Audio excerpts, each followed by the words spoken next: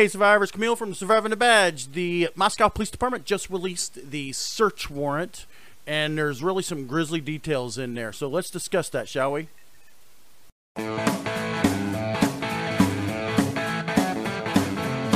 All right. So I want to talk to you a little bit about search warrants, specifically the Idaho student murder search warrant. The search warrants are regulated by the Fourth Amendment, and in the Fourth Amendment, it specifically states that you have to have a search warrant if you're going to search somebody's persons, homes, papers, and effects, and you have to have probable cause, and you have to specifically state what you're searching for, and then you have to bring it back, and it has to be sworn to and everything. So a search warrant, it's not like in Law and Order where they talk to the prosecutor and they say, hey Jimmy, give me a search warrant, will you? In the criminal justice system, the people are represented by two separate yet equally important groups: the police who investigate crime and the district attorneys who prosecute the offenders. These are their stories. Okay, I'll bring you a search warrant. That's not even close to how it works. So this is a great example. I downloaded it today, and think of a search warrant as three particular parts, three specific parts.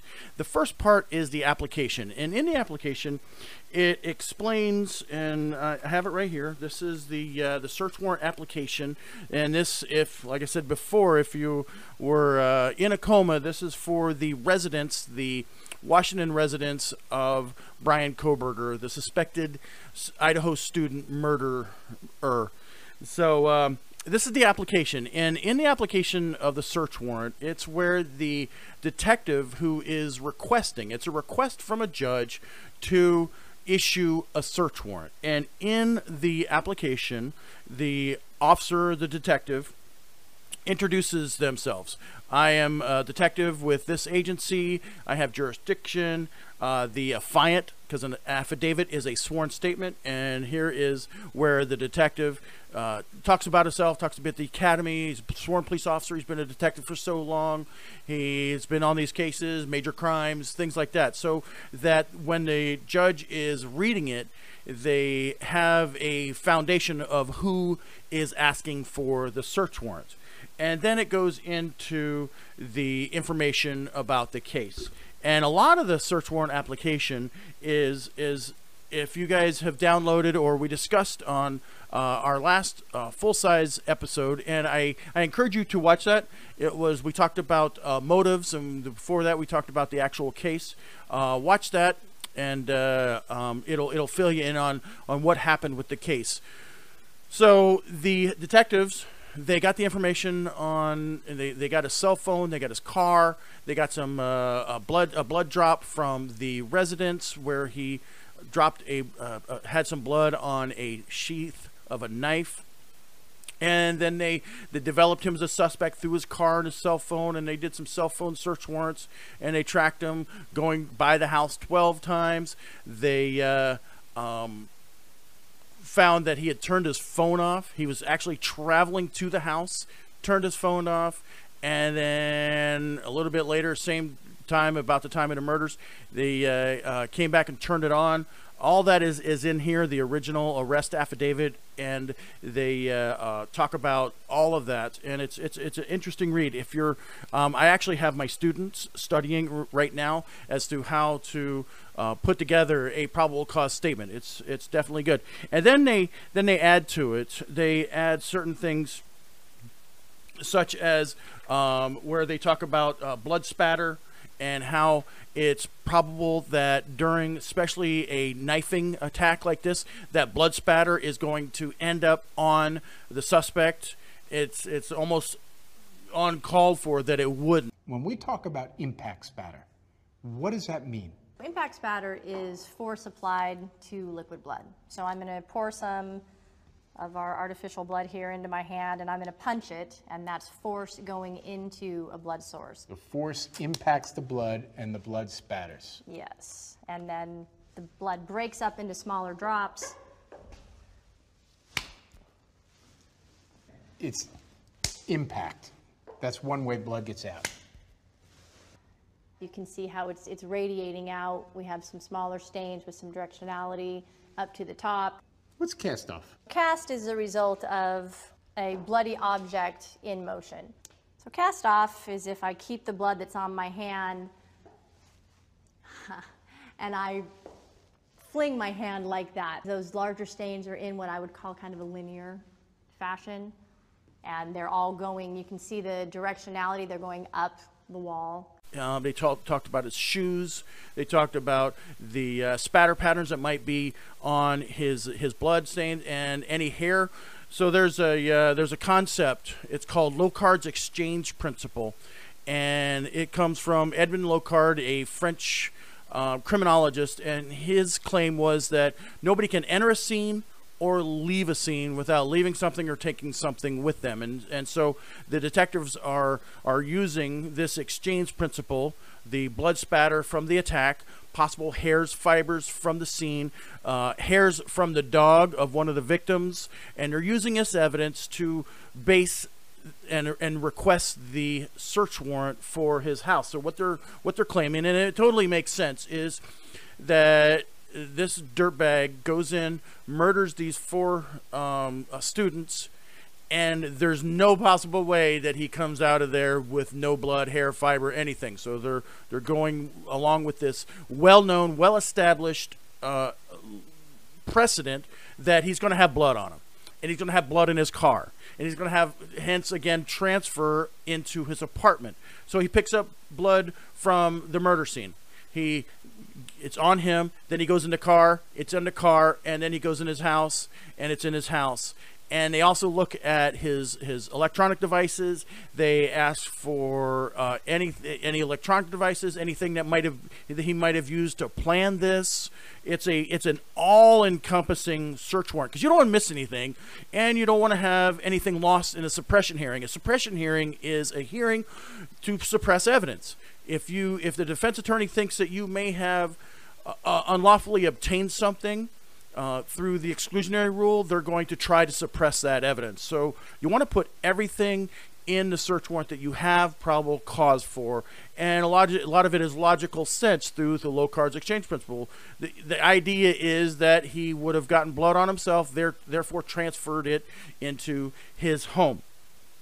So they did a search warrant. Also, another part of the search warrant is you have to describe in great detail the house where you're going to. If you read it and if you've never read or written a search warrant, you'll wonder, why are they so descriptive on this house or the apartment, actually, and where the door is and where the numbers are and things like that?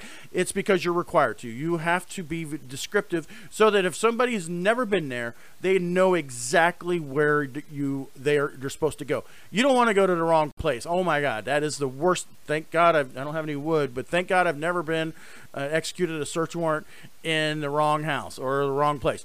I've executed search warrants on empty storage lockers and found nothing, but luckily I've never executed a search warrant on the wrong house. Whoopsies, bad news. We don't want to do that. So we want to make sure that we have a great description of the house, as detailed description as possible. We don't have a murder weapon in the warrant. You'll notice that they mentioned that they do not have a murder warrant. I mean a murder weapon. They continue to explain how oftentimes suspects get rid of the weapon after they've committed the crime, and that makes sense. I've had people commit shootings and they throw the gun into the river or the lake, and that makes sense. So as I'm going through this, they talked about, also, I'm sorry, I was looking at this. They did a search warrant and executed a search warrant on his Washington University campus, Washington State University campus office. And a lot of that is going to be for electronics. And they think that he may have planned this ahead of time, staked it out, maybe done some internet research.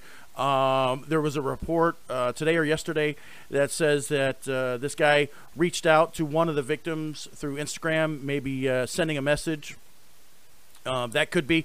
And so one of the key parts of this search warrant is going to be electronic evidence. Any data collection, anything GPS-wise, you want to collect everything you can out of the search warrant, because for the most part, once you get the search warrant, that's it. you can't have another bite of the apple. Sometimes you can go back, but you want to get everything all at once. When you are dealing with a computer, you also want to put in there that you're going to take that computer and have a forensics examiner further look at it, who is trained in that type of examination. So that's the probable cause affidavit. It's a sworn statement showing the probable cause by the detective, and that is trying to convince a judge, yes, Your Honor, this is the crime. This person committed the crime, and there is evidence of that crime at his residence, car, business, whatever.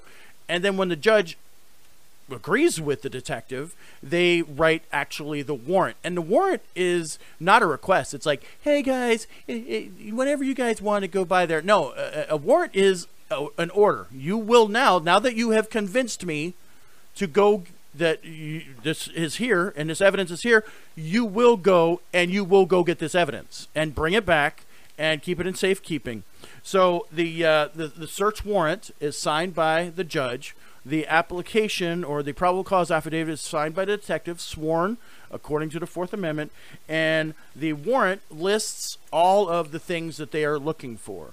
And they're looking for knives, sheath, other sharp tools, blood, DNA, clothing that may contain marks, scars, shoes that he's looking for, because there was a set of van footprints, any DNA, any trace evidence, clothing that might have red stains or blood on them, electronic evidence. They really do an excellent job listing all of the information on here, electronic devices, GPS, satellite, things like that. And so once they do that, once they write this up, the judge signs it, and it is an order. You will go and return that stuff, and you have 10 days to do it.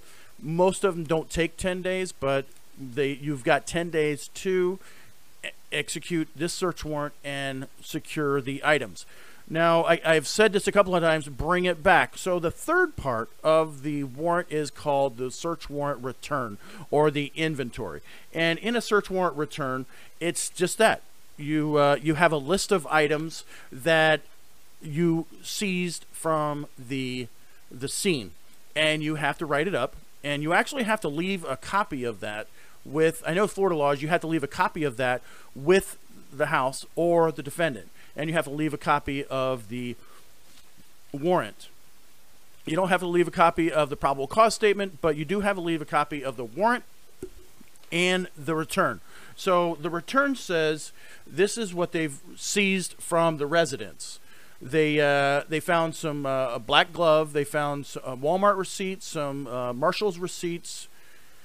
They took his vacuum bag from his vacuum cleaner, which is very smart, because if he vacuumed up thinking that maybe something fell off of him, if he's a criminal justice student, he knows the low cards exchange principle, which is shocking that he would do such a horrible job at it, knowing the low cards exchange principle, that he transferred everything from the scene to his car to his house, everything. So they took his vacuum cleaner bag, they took several strands of hair, his Fire Stick TV, animal hair. One of the victims had a dog, so they took animal hair from the scene.